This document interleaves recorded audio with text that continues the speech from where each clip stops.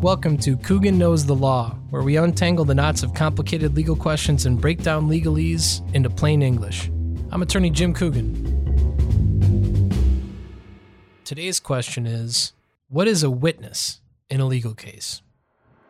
We're going to break this down into three separate points. We're going to talk about eyewitnesses. We're going to talk about witnesses that know about information and records. And then we'll talk about expert witnesses. But first, this show is brought to you by the law firm of Coogan Gallagher. Coogan Gallagher focuses on representing injured people in civil cases. And we certainly speak with witnesses, interview witnesses, take depositions of witnesses, and put witnesses on at trial, on the stand, under oath, on a regular basis. So if you have questions about what it is to be a witness or questions about witnesses that might have witnessed something that you were involved in, you should give us a call at 312-782-7482 or find us at cgtrial.com because there's a lot more to it than just what we can go over in one podcast. So this is a great question, and we spend a lot of time discussing with our clients the significance of certain witnesses, who they are, what their role may have been in some kind of transaction or a crash or something else that occurred, and then what are they going to do in the course of the case, what their testimony might be. We have to guesstimate what some of that testimony might be.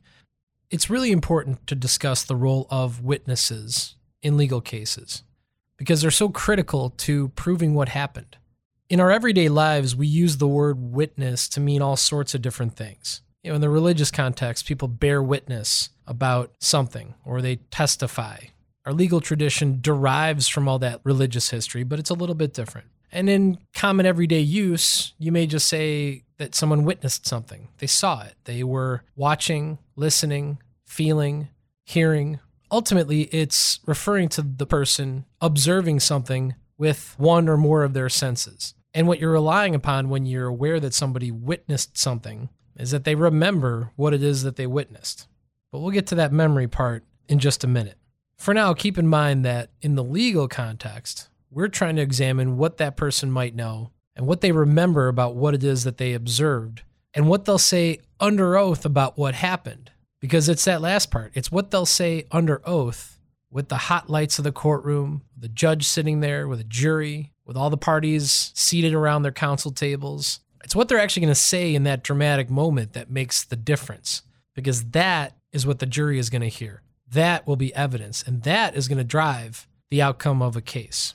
So in the context of the law, we break witnesses down into different categories, and it impacts how those witnesses are treated, what you do with those witnesses, what they're allowed to talk about in the course of a case. It affects what they can say, what they're allowed to testify about.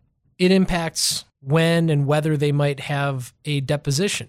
And the type of witness, who they are, their role in a case also impacts what you need to show that they're qualified to talk about anything in the first place. So let's talk about all that, and let's go through these types of witnesses one at a time.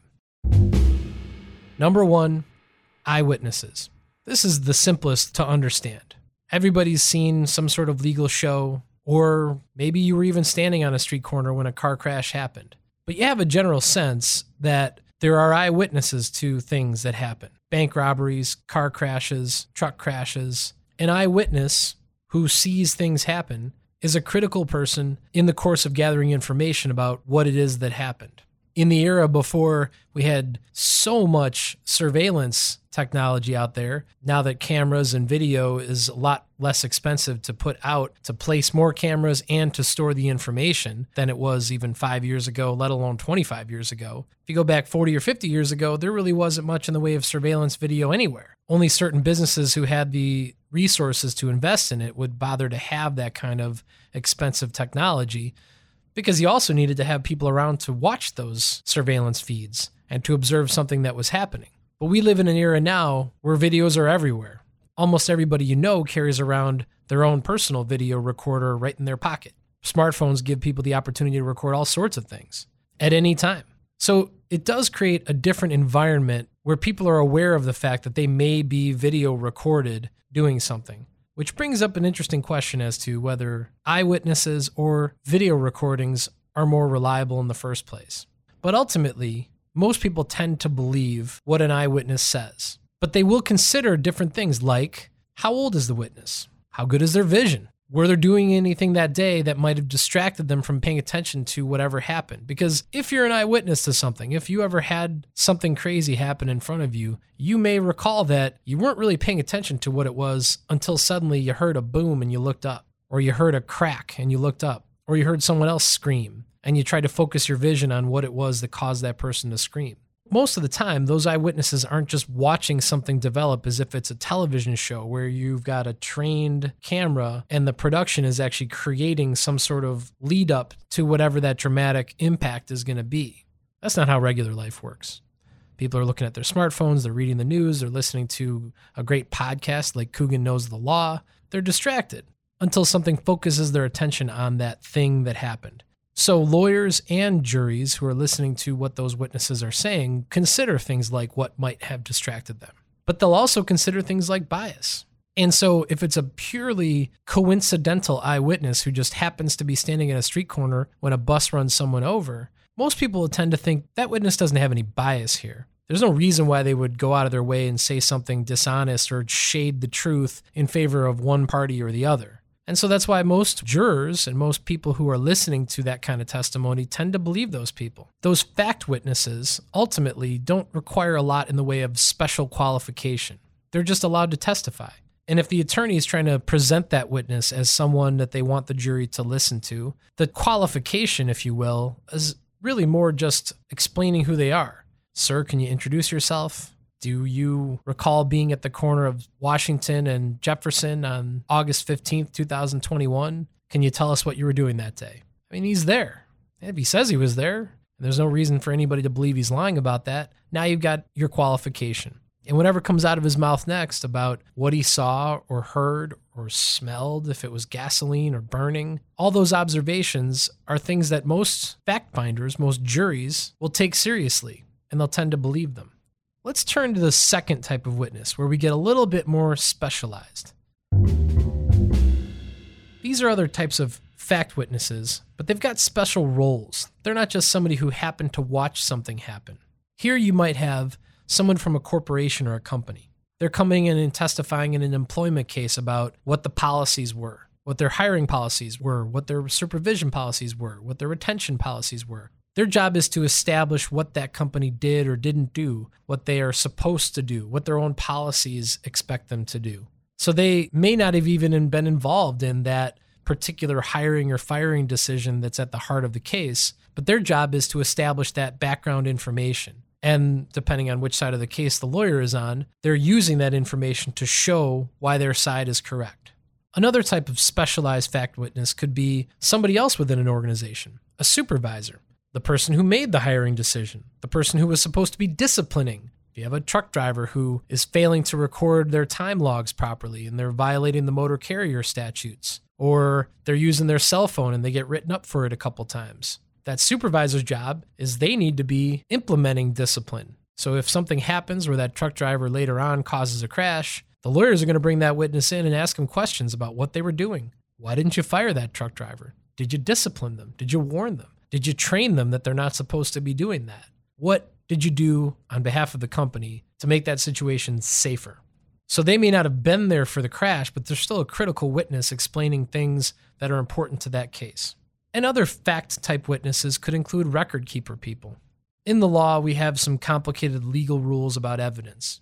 So when you're finding documents, records, things that are kept in business transactions, sometimes it requires special testimony from people who can explain, yes, this is a real record and it's kept in this way. We make these memoranda, we make these inspection reports or investigation reports or records of transactions that are done. We make them when the transactions are done because we're trying to keep a good record of what happens, which in the law, judges and lawyers, when they hear that sort of thing, they derive from that, okay, maybe that should be seen as a reliable record because it's kept in the ordinary course of business. It's kept in a normal fashion and not some unusual record that somebody wrote 10 weeks after something happened. All of a sudden, that may smell a little bit differently.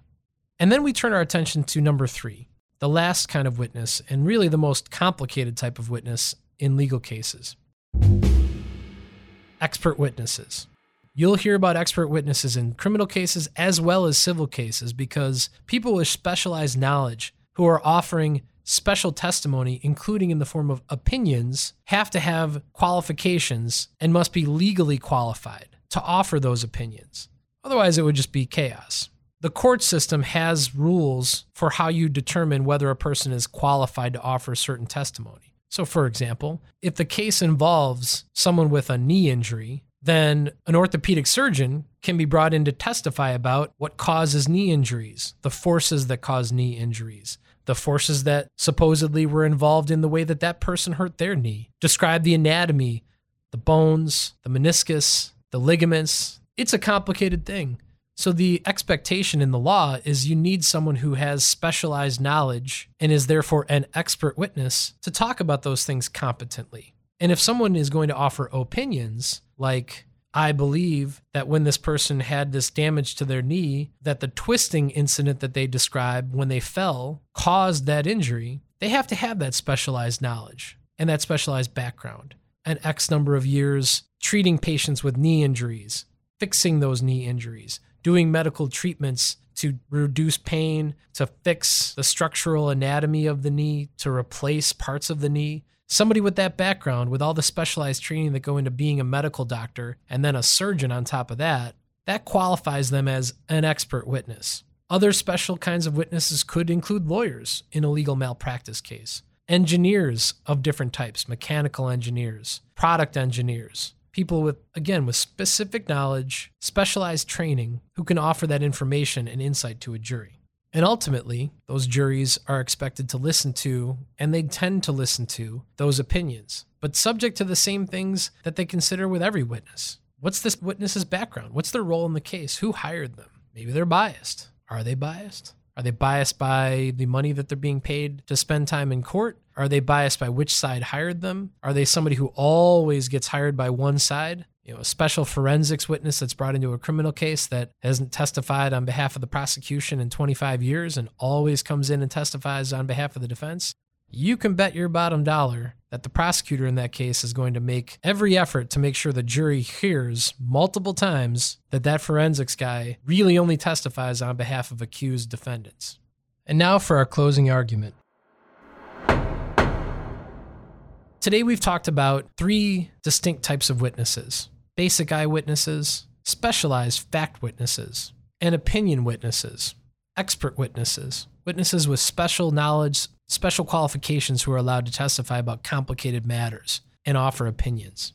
But this is just a taste of the sort of breakdown that attorneys need to go through when they're evaluating the types of witnesses and what information those witnesses have about a particular case in deciding what that case is about, what the strengths are, and what the best evidence that's going to have to be presented is in order to make that case the strongest that it could possibly be. So if you have questions about something like that, and this is something that you want to discuss with an attorney, then you should reach out to us. Find us at 312-782-7482, or you can find the law firm of Coogan Gallagher at cgtrial.com. And we're here to discuss this sort of thing with you and get into a lot greater detail about the significance of the people that have information about the case that's affected your life. I'm Jim Coogan, and this has been our episode about witnesses. And one more important note, this episode was produced by Ear 4 Audio. That's Ear, the number 4, Audio. Great, thoughtful, knowledgeable people who know about podcasts and production. So if you want to reach out to someone and talk about your podcast, contact Ear 4 Audio.